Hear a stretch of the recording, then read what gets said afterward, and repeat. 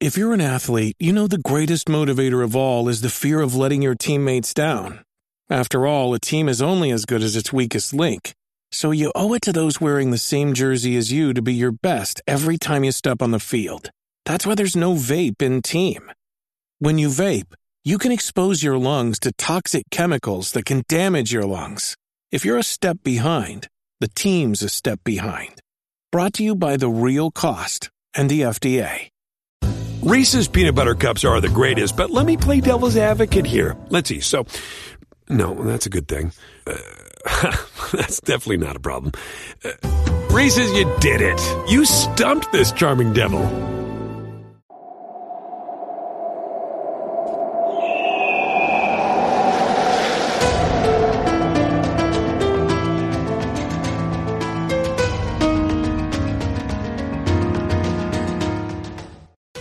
Hello, and welcome to the Assassin's Creed Lorecast. We are so excited to bring you this show.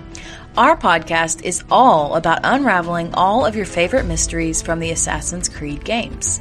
Each episode, we'll be talking about a different topic in the Assassin's Creed universe. From Pieces of Eden, Solar Flares, and the Isu, to the Hidden Ones, the Order of Ancients, and of course, the Animus, we will seek to uncover it all. So join us, and maybe even take a leap of faith.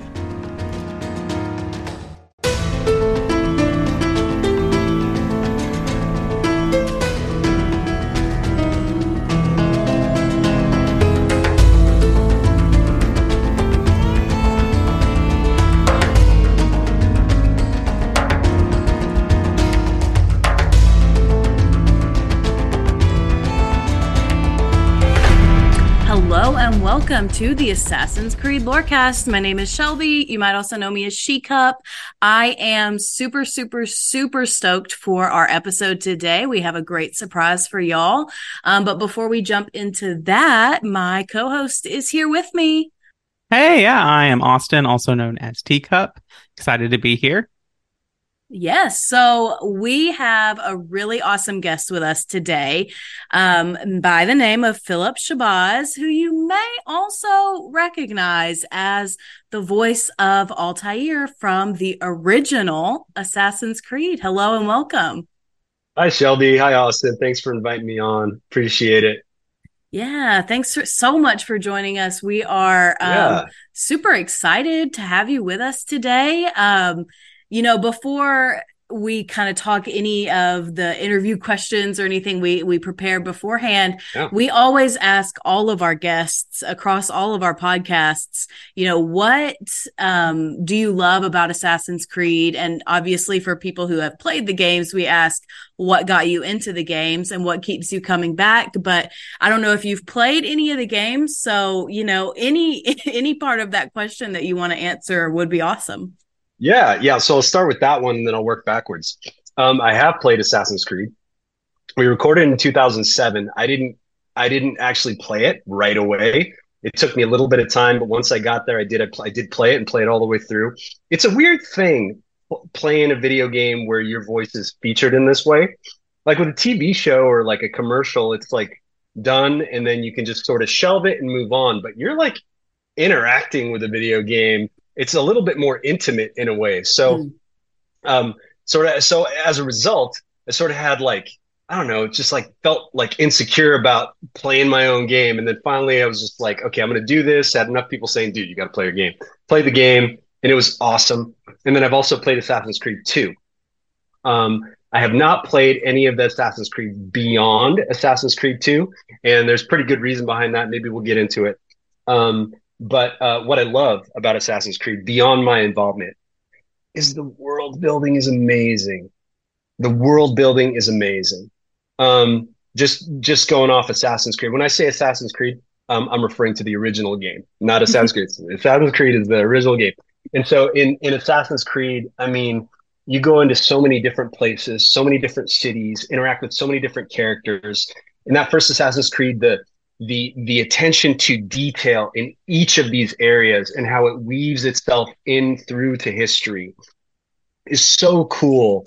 Altair is able to use every facet of every area he is in, from the tiniest little ledge to whatever thing he's going to walk on. I mean, it was a mind-blowing experience to play that game initially. And I'm curious from the two of you, did you play Assassin's Creed when it first came out, or did you have to sort of double back to it? Mm. Yeah, well, I'm newer to the series, so I actually started with Assassin's Creed Origins, and then went all the way back, which kind of was weird, but that's just what I did. I don't know, I don't know why, but I just after playing Origins, I started Odyssey and was like, I feel like I need to go back to the original, so I went all the way back, which for the graphics and all of that was a little bit hard getting used to, but I loved the story, and also the setting was awesome too. And so, that's kind of how I got into it. I know Austin is a totally different experience than I do. I stumbled into Assassin's Creed by watching someone else play it, and then went back. I watched someone else play and I was like, oh, that's cool, whatever. But I actually didn't play a game until Assassin's Creed 2. And so I played the first one retro. Like I went back and played it, which is just it's a really interesting experience, just mechanically, how things change in the game. But so I did that. But I remember one of the things that caught me in Assassin's Creed was like the process of having to build yourself back up again, where you start as like you're awesome and you're powerful and you do all this thing, and then you're like, and everything gets taken away. Yeah. And then that process of building it, I really liked that. And just I think in Altaïr as a character there, you can see that of like in how he reacts. Like he's so frustrated by every little thing that he has to do. Yeah. And then there's that wisdom that comes from he's at the end of the game. Yeah. Yeah. In addition to the world building, it is the writing of this story. Corey May, who wrote the script, just did an incredible job of writing something that is nuanced. It's amazing how so many folks who sort of get a hold of me through the socials talk about how this bit or that bit of Altaïr or these different lessons that they've learned are now life lessons that they try and pass on to their kids. Like that stuff is super meaningful and comes from a place of approaching the original Assassin's Creed in a way that was very, very different than the video games that came before it. Maybe we'll get into that a little bit more, but man, that first Assassin's Creed was a serious video game. It was a departure from sort of more the I'd played Prince of Persia prior to Assassin's Creed, and I loved that game. But that game, it comes from an era where the characters are winking at you a little bit. Like they know they're in an animation. They're having a little bit more fun. There's no jokes in the original Assassin's Creed. They are not messing around. And you follow this story where this character, not only does his arc get smashed and he's got to start all over again, but then he learns all these life lessons over the course of his arc, and the creed becomes something different than what he thought it was by the end of the video game. So yes, that's my blurb on Assassin's Creed, playing Assassin's Creed anyway. Cool. So, let's just jump right in. So you've played Assassin's Creed, the original, and you've played Assassin's Creed 2. This is not really in my list of questions at all, but what was for you the difference between the two games? And was there things that you liked about Assassin's Creed 2 or Assassin's Creed, the original, over the other, and vice versa? I think it's a hard question, Shelby, for me to answer. Like I played the last video game I played sort of all the way through was Jedi Fallen Order, which was like, I don't know how many years ago was that. And I couldn't tell you exactly what happened in Fallen Order. I think I know Assassin's Creed, the original, sort of so much more than I remember Assassin's Creed 2, other than Roger Craig Smith is just the man. I mean, that's it. His performance as Ezio. And that game really launched off of the original Assassin's Creed in a really, really wonderful way. I think that, and you guys can correct me if I'm wrong, a lot of Assassin's Creed fans look back to Assassin's Creed 2, and then possibly Revelations, maybe as being sort of the core three. Is that about right? Am I off on that? Yeah, I definitely would agree with that. Yeah, I think so. with Desmond, there are 5 games that are like his games. Mm-hmm. Yeah. Because that policy. And so I think those 5 games, which is Assassin's Creed 1, 2, Brotherhood, Revelation, 3. Right. Those kind of like hold the core of like what the franchise started as. Yeah. Yeah.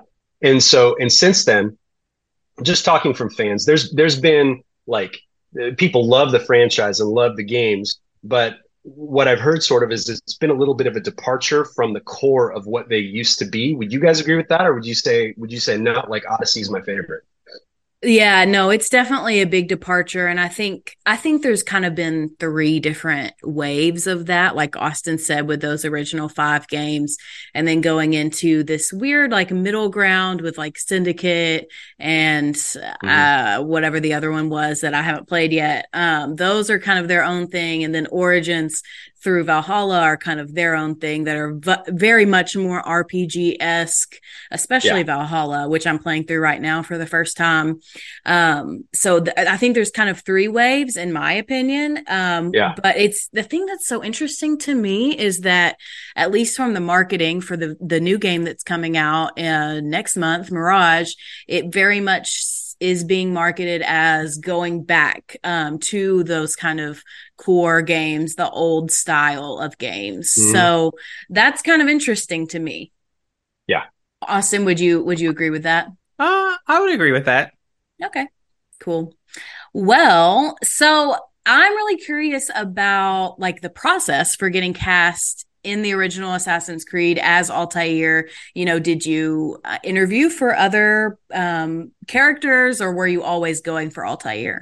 Yeah. So when I received the audition this was 2007, and 2007 was like a big acting year for me. Like in addition to Assassin's Creed, there's like 3 or 4 pretty big TV shows that I was cast in as well.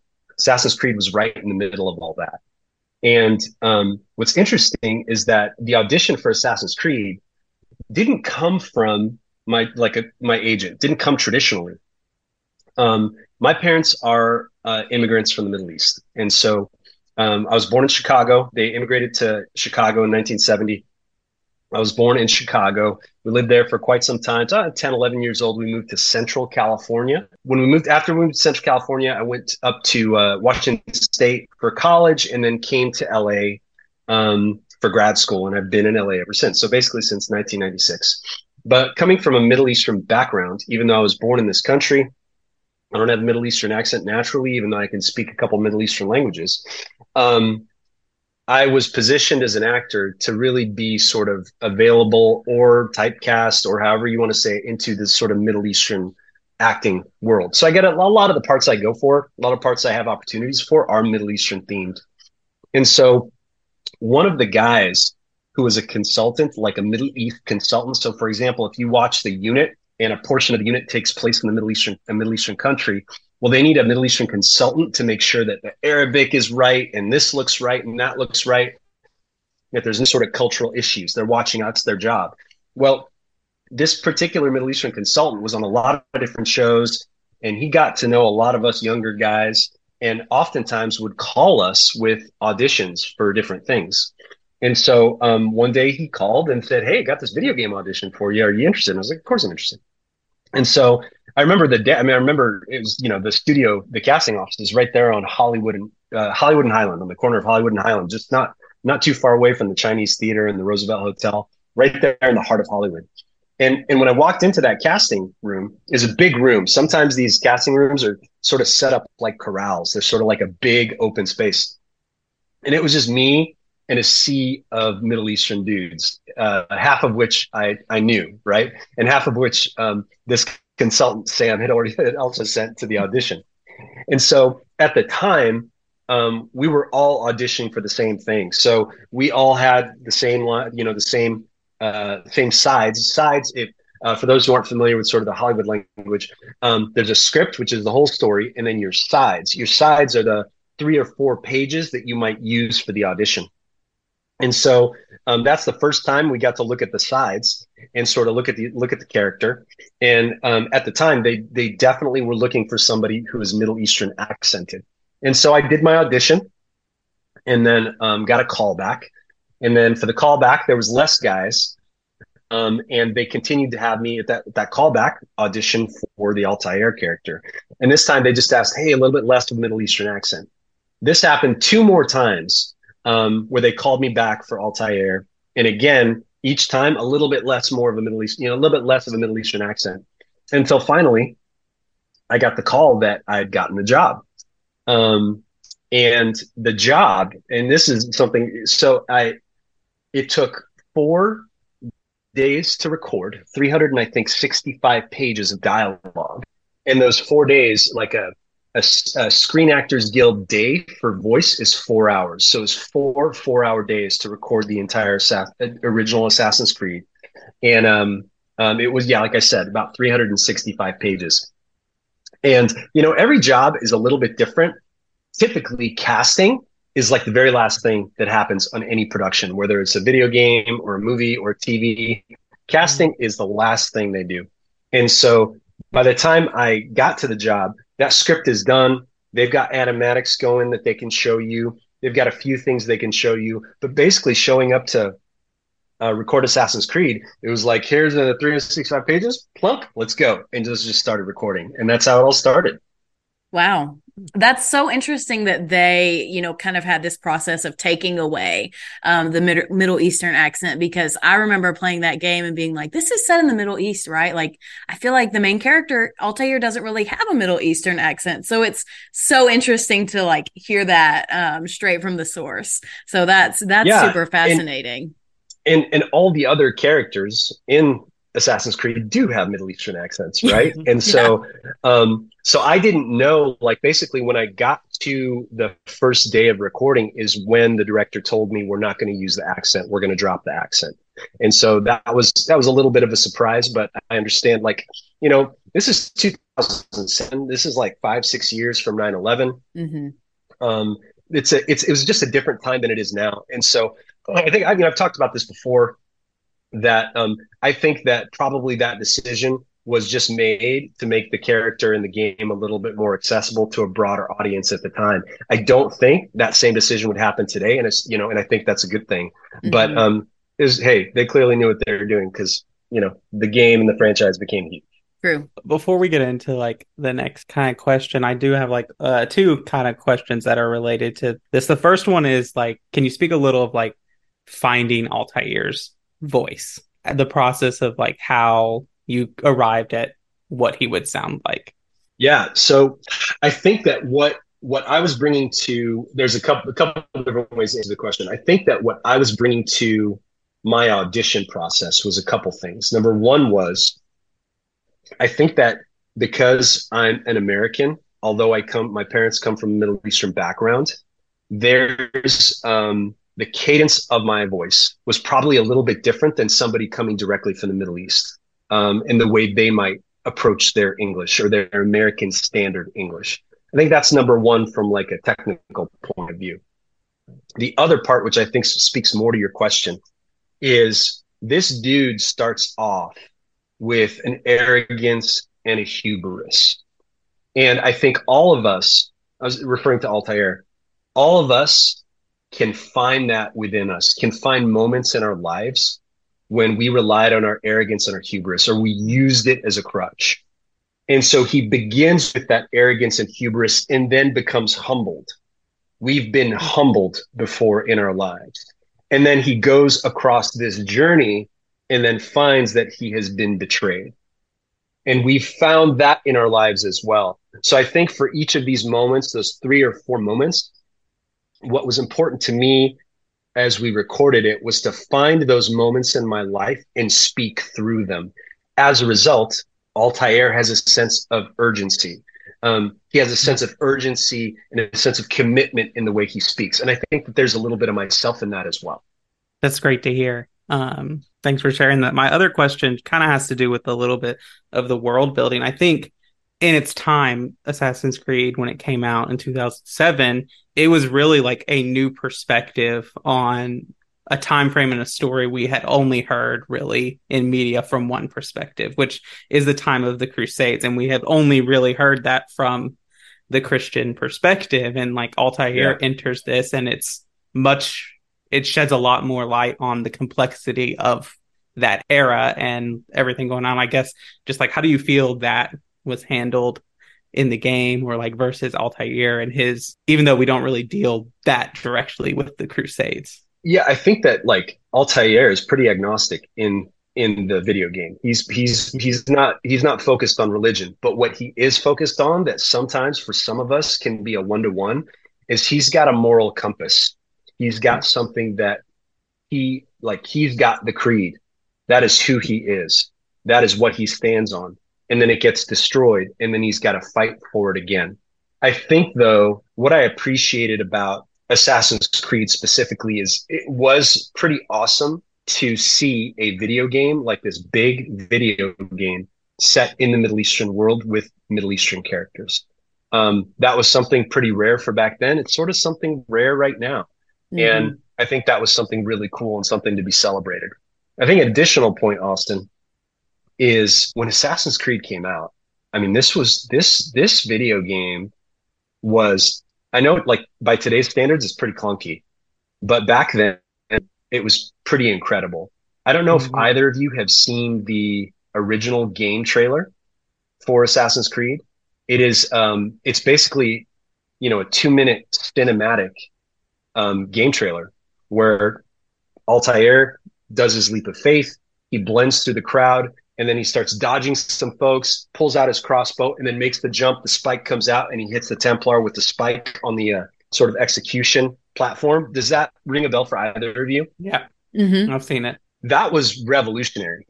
And that was the thing that made me go, holy crap, what is this that we're doing? This is insane. They did not show that to me initially. Like it was 2 days. I was 2 days into recording before I saw that game trailer. The reason I saw the game trailer was because I used to work with a lot of college students, and I just happened to speak to some college students that were like, hey, what are you working on right now? And they're all like, I'm working this video game. It's called Assassin's Creed. And they just like lost their minds, right? And they're like, dude, have you seen the game trailer? I was like, no. And they showed me the game trailer, and I was like, oh my gosh, what have I gotten myself into? Holy cow. That game trailer, it really did feel like a pendulum swing with video games. That game trailer and Assassin's Creed really shifted video games from one era to the next era. Earlier, I was talking about Prince of Persia. So many of us love that game. I love that game and had a blast with that game. But the characters in that game, the writing style in that game is winking at you a little bit, like you're in on this sort of fun thing, as much as you get to kill and do cool things. But when Assassin's Creed comes along, all of a sudden you've got a dead serious story with a serious character who is an assassin. He can do all these amazing things. All of a sudden, it's not just about, like I used to play in college, we used to play the Bond game. You just run around with your first-person shooter and you get bad guys. That's not what this was. There was strategy here. There was learning here. Blending into a crowd so that your enemies don't see you. Having conversations with people that would unlock this or that, and then you go to this next person until you find your Templar, and then you get to the confession. All of a sudden, Altaïr is like having this deep, like happy deathy discussion with the dude he just killed. It was unlike anything that had been in video games before. It was pretty incredible. And so just to have been involved with something that was so instrumental in changing the way the industry approaches video games is pretty cool. And I think Assassin's Creed was right at the center of that. I completely agree with that. And I think it's so interesting to think about Assassin's Creed, yes, and also just kind of video games as a whole and the shift that happened like in the early 2000s of like, okay, well, it's not all Mario Kart anymore. Like it's not all Donkey Kong and just like shooting stuff. Like there is story here. There are characters here. There is a whole world here. You just, have to pick the right game. So I think that's so crazy to think about. And now we're in a whole new era where like the graphics look completely different than they did 10 years ago. And that's cool too. So it's just really interesting to think about how video games have changed over the past 5, 10, 20 years for sure. Yeah. And I kid you not, like, again, playing this in 2008, when I took my first leap of faith playing the video game, sort of took your breath away. It was amazing. it was amazing to do that within a video game and realize this is something you're playing on your own console in your own home. It was pretty awesome. Mm-hmm. Reese's peanut butter cups are the greatest, but let me play devil's advocate here. Let's see. So, no, that's a good thing. That's definitely not a problem. Reese's, you did it. You stumped this charming devil.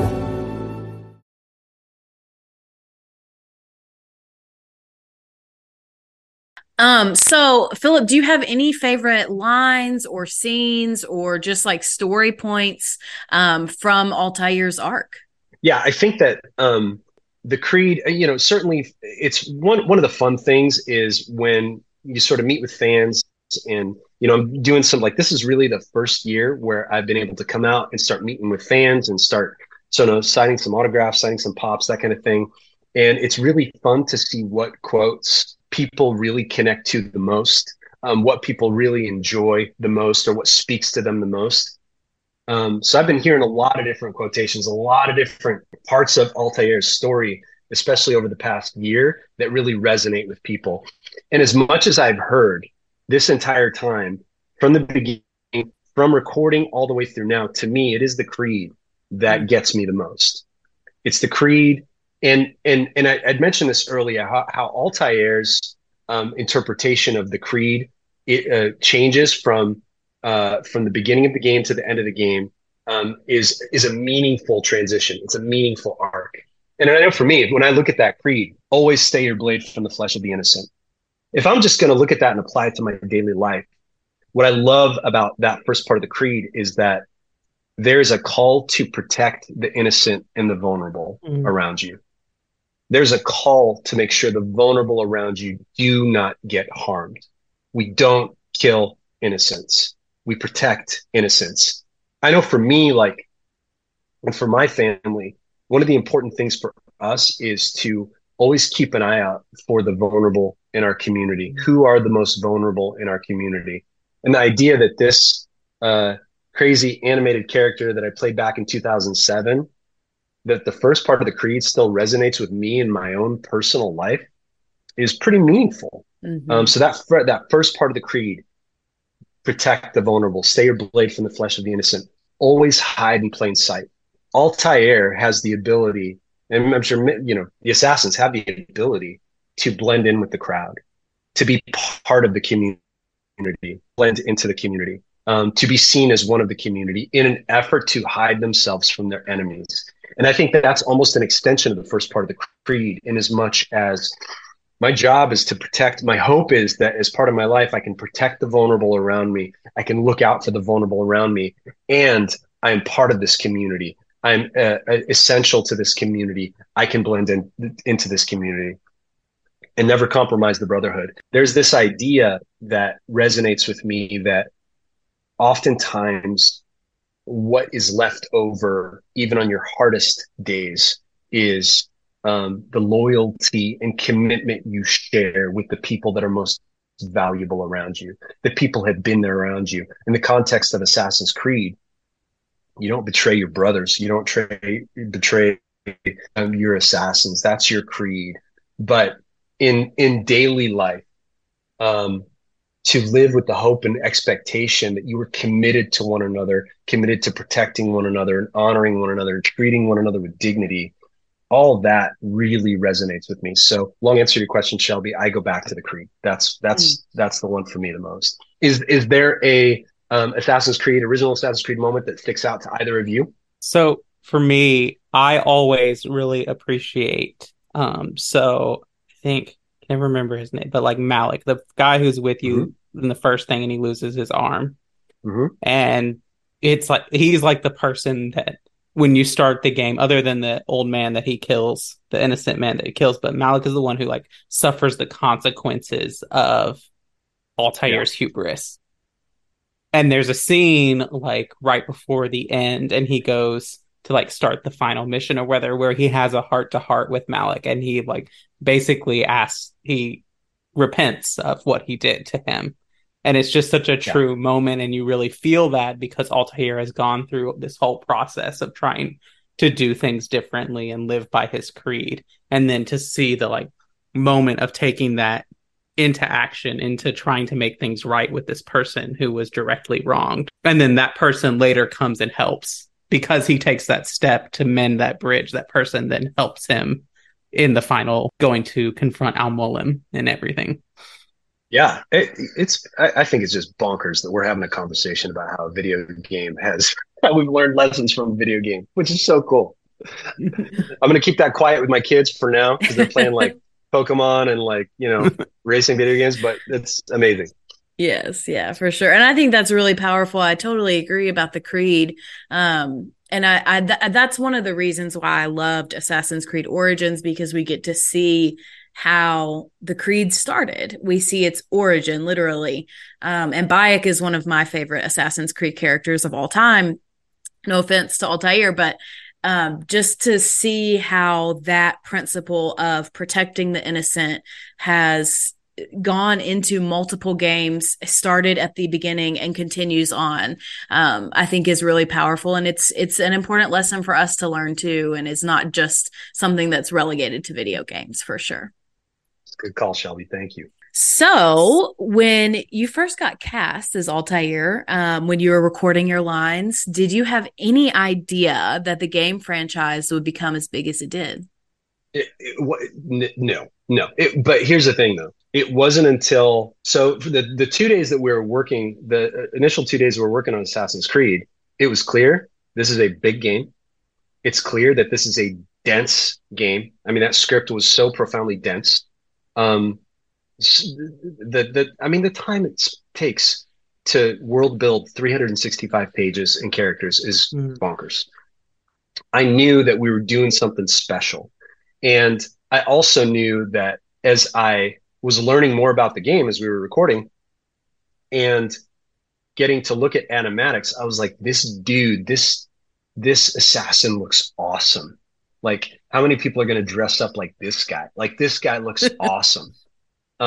That's what I knew. It wasn't until I saw that game trailer I was telling you about that I was like, holy cow, this could be a monster. It could be an absolute monster. Now, the reason I didn't play Assassin's Creed initially when it came out was not only because I was like feeling insecure about, playing a video game with my own voice, but it was also because Shelby and Austin at the same time, like while I was recording Assassin's Creed, my wife was in the hospital pregnant with quadruplets, 4 babies. Wow. And so by the time, like, they were born in March of 2007, 3 boys and 1 girl. And they were in the hospital. They were in NICU for 2 to 3 months. They came home one at a time. And when you have a litter of children, basically, you are outnumbered, right? And so you cannot take care of them by yourself, especially with all the different medical needs they have. And so you need volunteers. You need a village. And so really that first year, from March of 2007 almost to March of 2008, I did the night shift with 3 or 4 volunteers. And my wife would do the day shift with 3 or 4 volunteers. And that was life. Like, it was like I recorded Assassin's Creed. I was like, holy cow, this is wild. This could be huge. And then like disappeared off the face of the map into quadruplet heaven. Right. And then came out in March of 2008 and like saw the sun for the first time. And I was like, what's going on? What's happened to the world? And like, I don't know if y'all remember, but at the time, 2008 was the economy had crashed. The writers and actors strike was also happening at the same time. There's like 145-day writers strike, actors strike during that time. It's just like the world had changed, right? And so it wasn't until after that first year where the kids were sleeping through the night, we didn't need all the volunteers. I wasn't having to do the volunteer shift at night, where my wife was like, you're going to play this Assassin's Creed game? And she actually bought me the game at a certain point. I don't know if it was my birthday or Christmas or what it was. She happened to buy it on an Xbox and I had a PlayStation. So I had to go out. It was a nice gesture, right? But I went and bought it on PlayStation. And that's when I finally got to start playing it, was once there was a little bit of wiggle room. Once the kids were doing better, the kids were sleeping through the night. But then what happened after that was, unfortunately, and I'm going to make this quick, it's going to get sad, but it's going to get way better. One of my boys, like at 2.5 years old, was diagnosed with leukemia. And he went through 3.5 years of treatment, and then he was in remission. And then after that, about a year, we had about a year of peacetime, and then he started having these seizures, and it was like 120 seizures a day at a certain point, and he had full generalized epilepsy. And then as soon as we started to figure that out, which was like a 3-year process, his cancer relapsed, and we're back in the hospital. And he went through CAR T-cell therapy, and that failed, and he relapsed again. And then he finally had a bone marrow transplant in 2019. So there's this like sometimes Assassin's Creed fans will ask me like, where have you been all this time?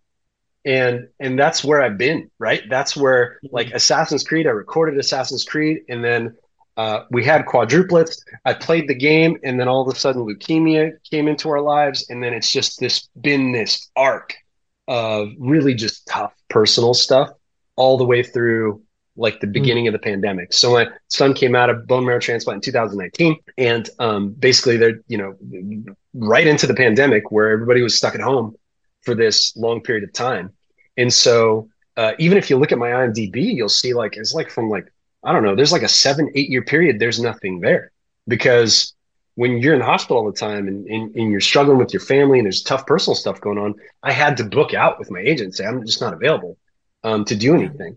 And so during that time, I did have a commercial agent pursue me. I signed with a commercial agent, and then I could do commercial voice work because I was doing it from home.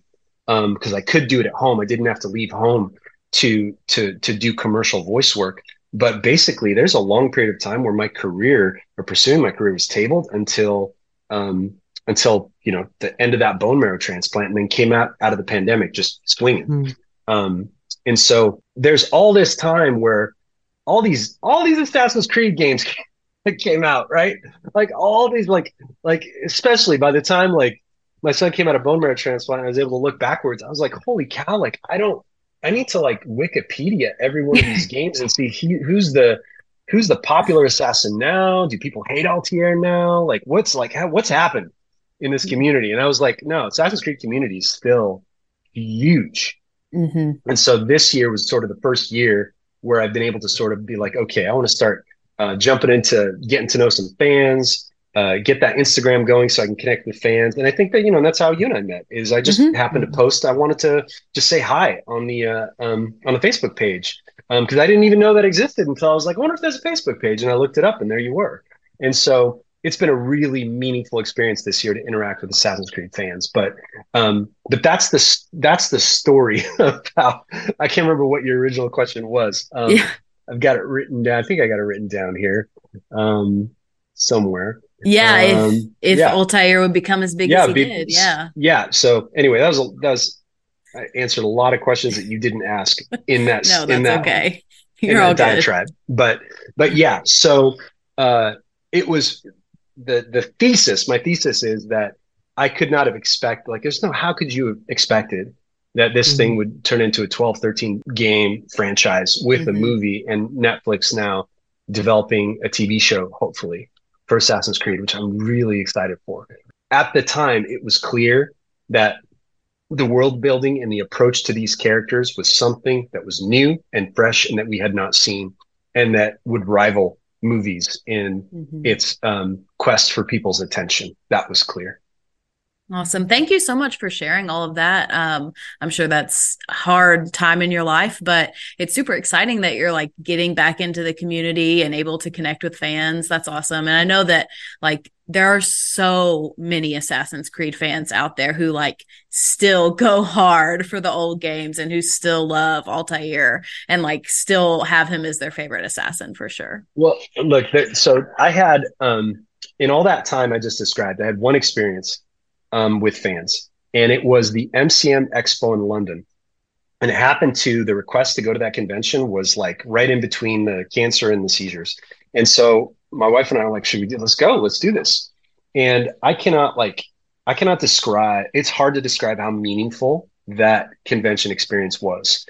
The cosplay was unbelievable. And it wasn't just the cosplay. These guys would come in their Altaïr outfits with their mom, who's holding the book in her hand. And like, I'm a huge fan of Assassin's Creed. Altaïr is my favorite character. And by the way, he's wearing the costume, but I made it for him. Like, that stuff was so, so cool. And so that was like the one glimpse I had into what was going on with Assassin's Creed. And it was really cool.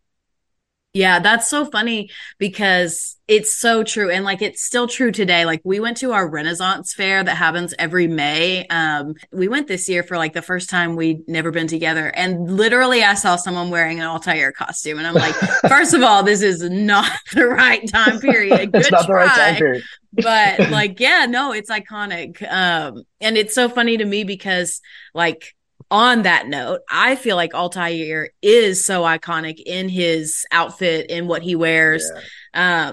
He's the first assassin we ever meet. And I guess I wonder if this is kind of going on the last question, so it may be a little similar, but like, did you have any idea that Altair specifically, not Assassin's Creed as a franchise, but Altair specifically as a character would kind of like be so iconic in his look and feel, and that people, would dress up as him almost 20 years later? Yeah. So I think that referring to a previous response I had, when I got to see the Altair model, I was immediately moved by his look. The hood, the leather straps, the hidden blade, all those things about Altair, he sort of looked like this medieval Jedi. Like they're this 11th century Jedi. And he doesn't have a laser sword, but he's got something real similar that he uses in his time, and the way he moves around and what you can do with him, and just like the ability to sort of have this, like that parkour that he was able to do in that first game was another bonkers thing. For that time, his parkour was mind blowing. That you could do what you could do with him, and the way the outfit moved as he moved. And then especially in that game trailer, it really, I keep referring to this game trailer. If you're listening to this and you've not seen the original game trailer, you should watch it, because what they do for the first time is they take a video game trailer. And I remember from that time, two primary trailers. One was this cinematic trailer. The next one was Al-Mualim at this long dinner table talking to all the Templars, and asks them to stand up if they're with him. And the one at the other end does not stand up. And you see the blade sort of retract, and then Altair sort of slink back into the shadows. And you're like, oh, that's awesome. But what they did was they used gameplay footage. What separated the cinematic trailer was that when you first watched it at that time, you weren't sure if it was live action or not. It was that crisp and clean. I mean, it looked live action.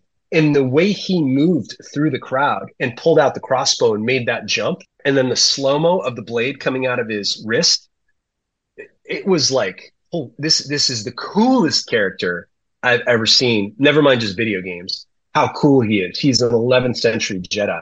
And so could I have anticipated that he'd be this iconic? Probably not, if I'm being honest.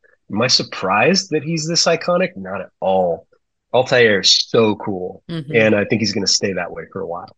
I totally agree. And I think like Altair and Ezio from the first two games, like they are the icons to me of this series. And like you even see that in the new games, like you always have, every time they release a new game, like you always get, or you can get like Ezio's outfit, Altair's outfit, and like you can wear that on your whatever assassin that you may be. Like you can get it in Valhalla and wear Altair's outfit in 1800 or 800s England. So like it's stayed through the series, like throughout every time. And so both of those two, Altair and Ezio, I think are just like so iconic in their look, in their clothing, their swagger. Both of them, I think, have this kind of like, they're just cool guys, and you just see that. So that's for sure. So the last question I have, and Austin may have more, but just, would you ever want to return as Altair? And if you did, what would you like to see his character do? So I mean, of course, I think that I'll start here. Man, just remaster this video game. Just remaster this video game. Remaster it and re-release it. Like, introduce it to a whole generation of Assassin's Creed fans who aren't going to go backwards because it's too tough to do, or it's too clunky, or whatever. It doesn't matter. Like, remaster this game so we can so I can introduce it to my kids so we can play it again, because that first game is really, really special. It's a really incredible game with a really, really nuanced, incredible story. Let's start by remastering the game. You guys haven't asked this question, but a question that I've received in the past is, what about, like, how were you in Revelations? Did you, or how come you weren't in Revelations, or did you audition for Revelations? And even recently, somebody played me like a video where there's like, a lot of people think this is your voice auditioning for Altaïr. And I was like, and I listened to it, I was like, no, that's not my voice, because he had a Middle Eastern accent in that audition or whatever it is.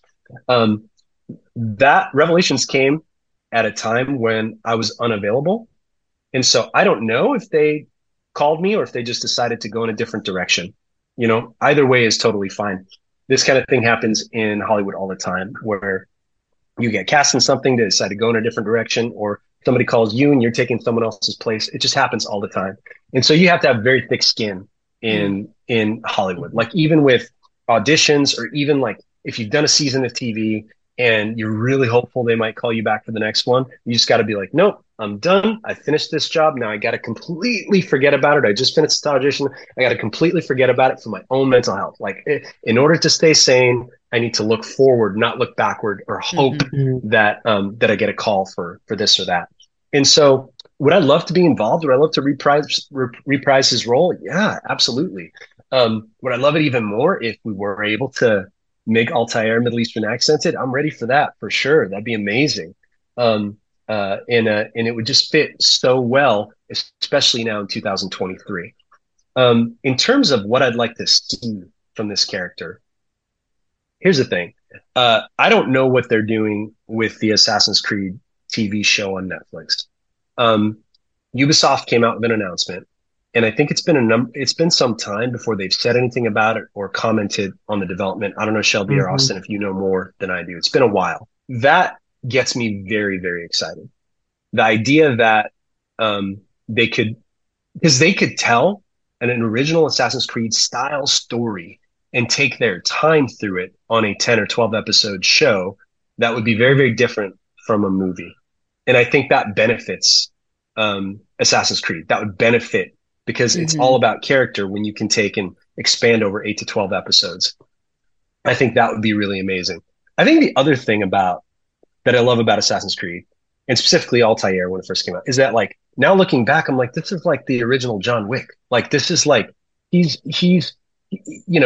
there is part of the reason why people love John Wick right now is because, not just because of the incredible gunplay and fight scenes, but there's the world building behind how this assassin system works is so cool.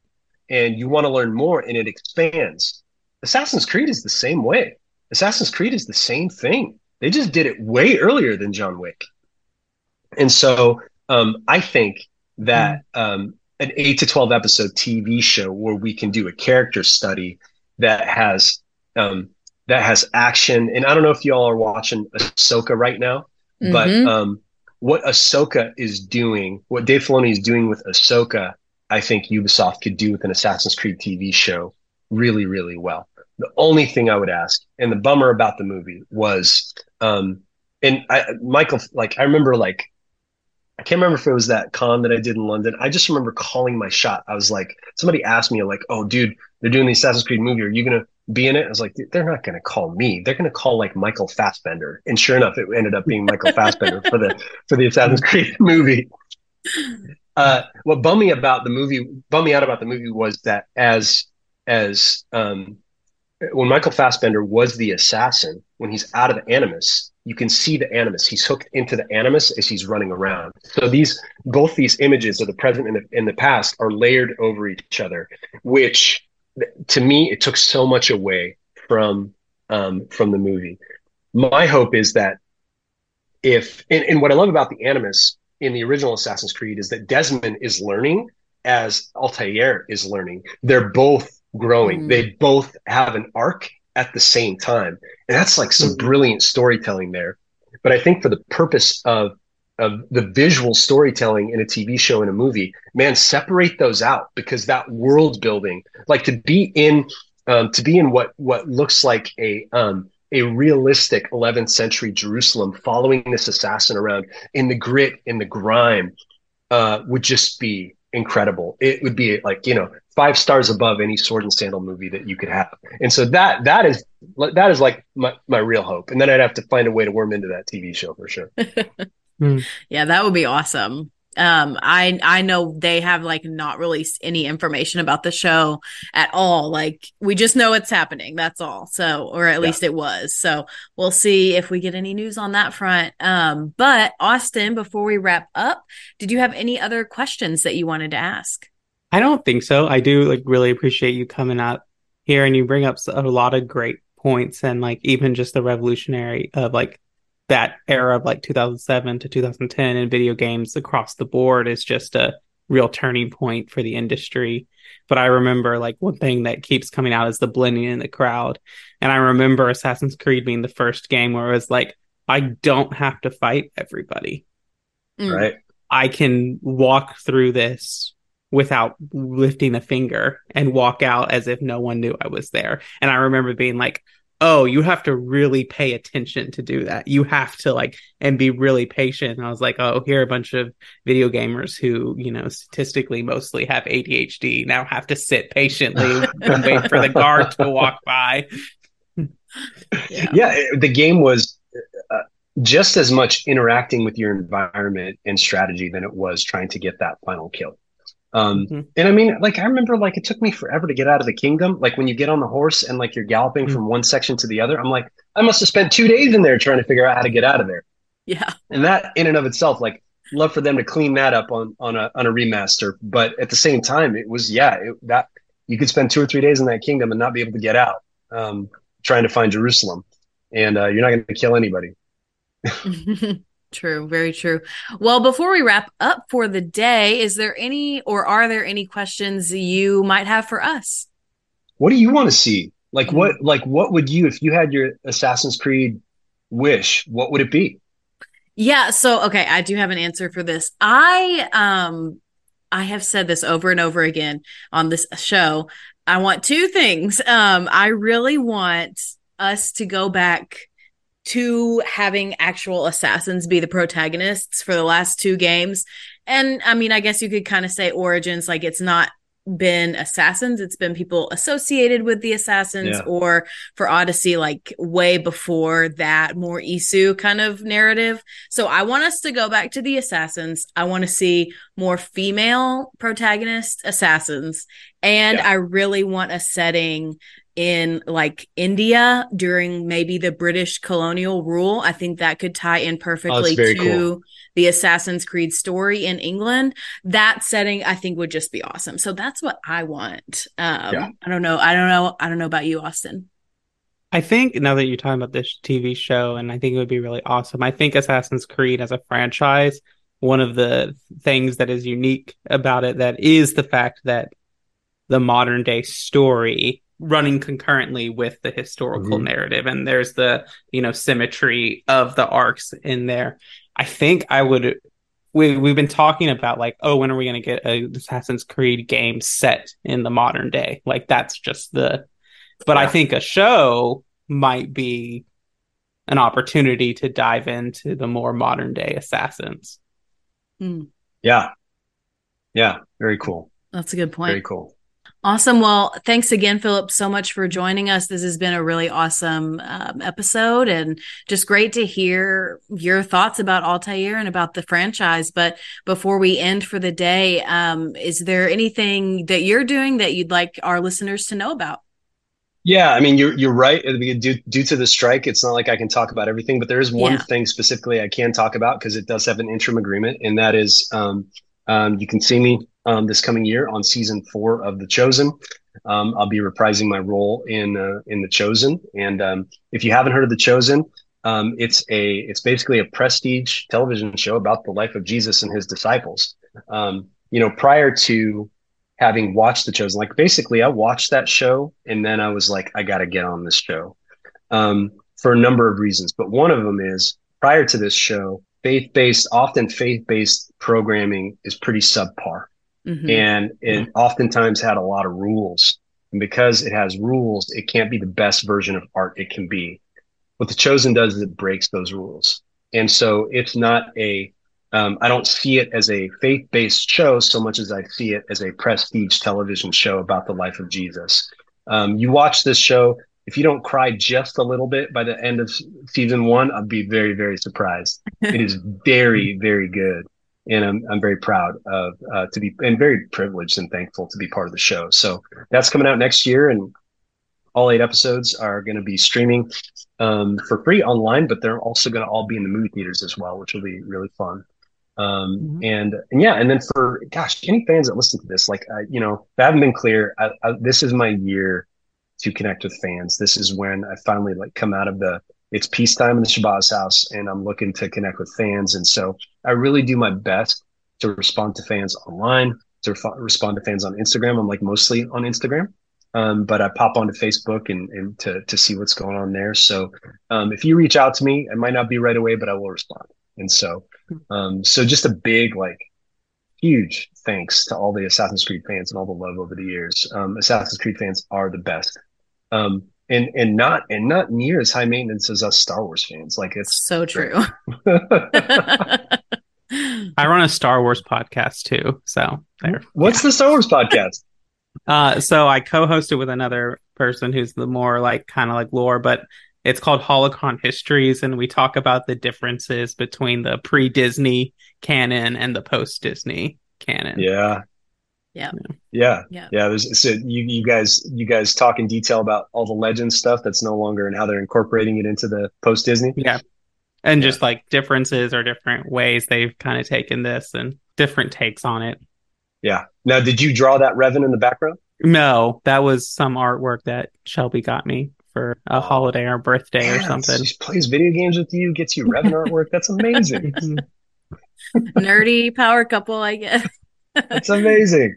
Well, let's wrap this up. Thank you again for being here, and thank you all for listening to the Assassin's Creed Lorecast. We will see you next time.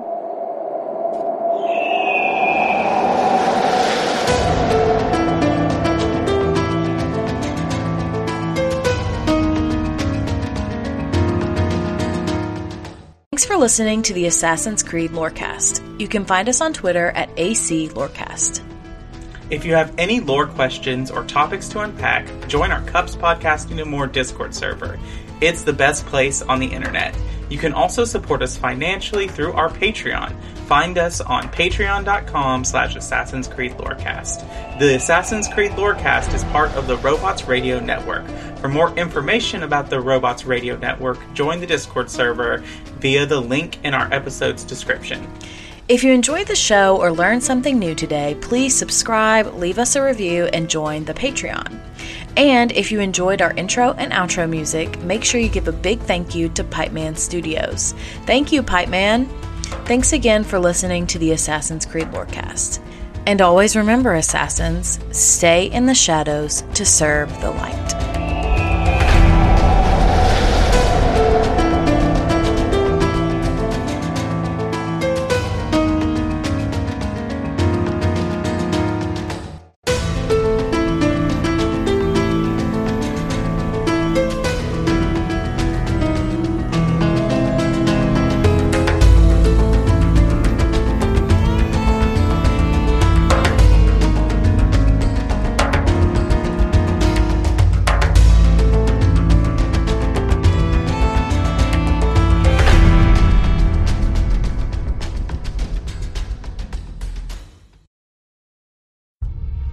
Are you a fan of Elden Ring? Are you confused about the lore as pretty much everyone else? We've got you covered. Check out the Elden Archives, a lore podcast that helps to explain every little confusing detail about the lands between. Things like what exactly happened on the Night of the Black Knives, or what we really know about characters like Mikola. Just like the show you're listening to now, we're on the Robots Radio Network, so you know it'll be good. Wondering how to find the show? Easy. Either go to robotsradio.net or search Elden Archives on whatever podcatcher you're using right now. Bookmark the show for later, and we'll see you in the lands between. Again, that's the Elden Archives, a FromSoft Lorecast available everywhere.